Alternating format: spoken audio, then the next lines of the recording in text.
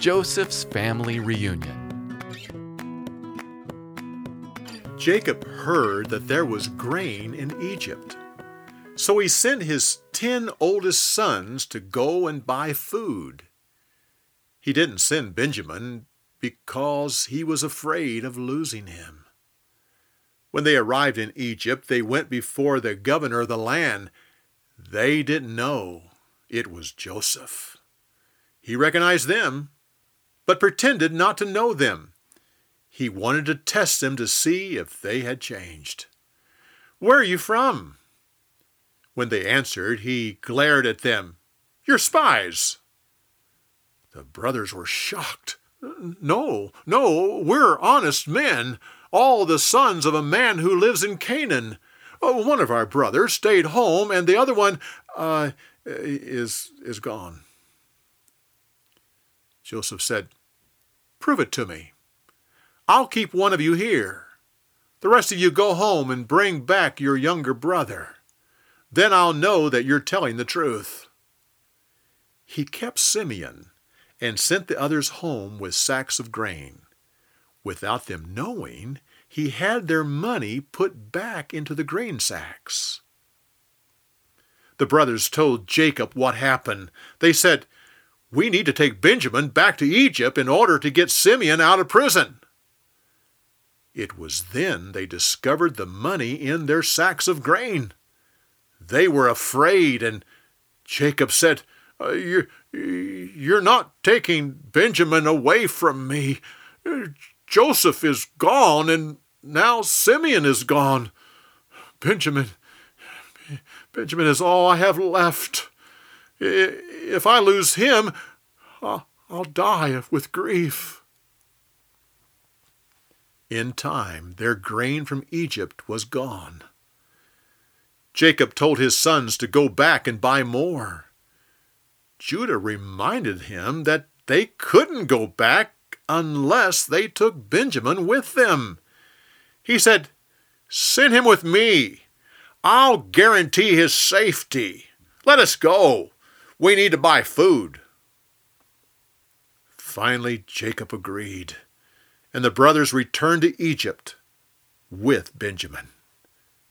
They took double the money so they could return the money they found in their sacks. When Joseph saw them, he told his servants to take them to his house for the noon meal. The brothers tried to return the money they had found, but the servants said they were not missing any payments. The next morning, the brothers were sent back to Canaan with their sacks full of grain. Joseph had his servant put a silver cup in the sack belonging to Benjamin. When the men had gone a short way, the servants of Joseph caught up with them and said, "One of you has taken our master's silver cup." The brothers were shocked. "We wouldn't do such a thing. If you find any of us have it, then that person will die, and the rest of us will become slaves of your master." Each of the brothers opened his sack, and they found the cup in the one belonging to Benjamin. The brothers were horrified. They returned to the city with the guards. They fell down in front of Joseph. He said, "Why have you done this?" Judah replied, How can we prove our innocence? All of us are now your slaves." "No, only the guilty one will be my slave. The rest of you can go home to your father."